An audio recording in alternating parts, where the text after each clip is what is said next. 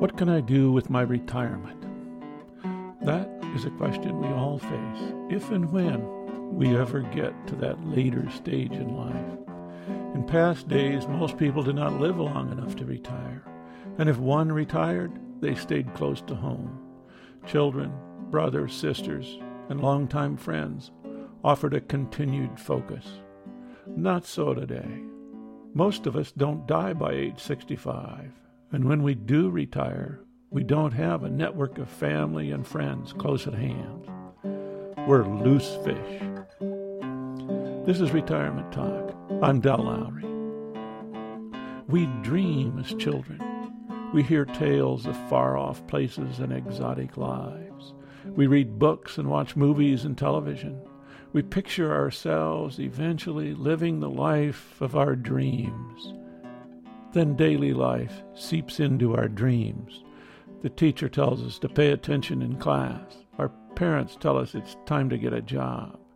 Reality reaches out and snatches our dreams. We need to pay for college, car, or apartment. We need a job. We become attached to the clock and the calendar. As Frost said, knowing how way leads on to way. Our life is filled with obligations and daily necessities. Little time is left for dreaming of a different life. Retirement offers us a chance to reignite the imagination concerning what we can do with our life. We're no longer young, and we cannot aspire to some things that require a youthful body.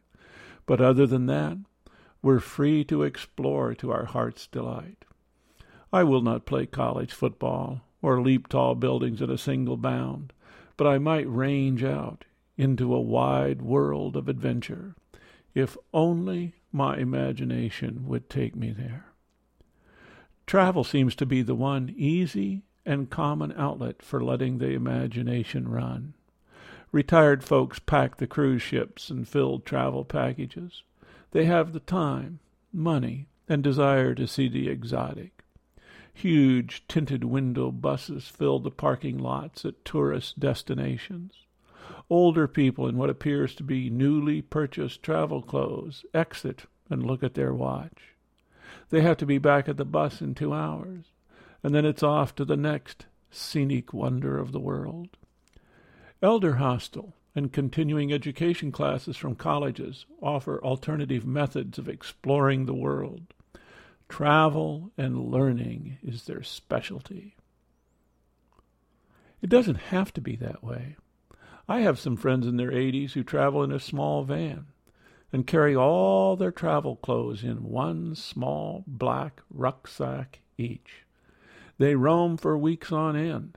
Many times they take their bicycles. They linger. They wander alone down foreign streets. They explore. Sometimes they take a train or a cruise ship in combination with their bicycles. Some of us don't want to travel. Is there anything else? Golf probably ranks next to travel as a retirement goal. Some of us dream of living next to the links where we can tee off each morning. Of course, we can watch TV or take the dog for a walk. Or we might join a bridge club and spend much of our time counting cards and creating acquaintances, if not friends, over time. Many of us choose to volunteer at the local hospital or some environmental organization of one kind or another. Others of us choose politics as our focus. We hook up with a particular party, candidate, or cause. We have time and energy to try to improve the world. We knock on doors, write letters, make calls, attend meetings, or pull noxious weeds. Some of us volunteer at the food bank, libraries, or schools. And then there are the more creative types. They grab a paintbrush, welder's mask, potter's wheel, or thesaurus. The artistic genie is tapped, and paintings, sculptures, pots, and poetry, and memoirs emerge. We join art guilds and book groups. We sing in the local chorus or play in the local symphony. We let our imagination and lifelong dreams take charge. We step into another world. Of course, all of this assumes that we have some imagination and dreams. Some do, and some don't.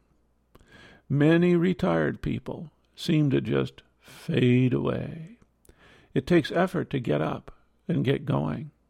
And as I grow older, I'm more sympathetic to this position of fading away.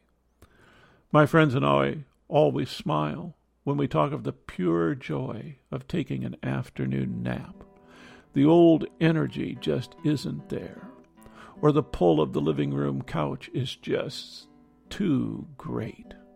Another podcaster told me of taking a jammies and in the bed under the covers hour-and-a-half nap every day. Sounds pretty good. As we progress through life, our hopes and dreams may change. Perhaps our childhood dreams should disappear. Our values and goals are now informed by more life experiences. New dreams are what we need.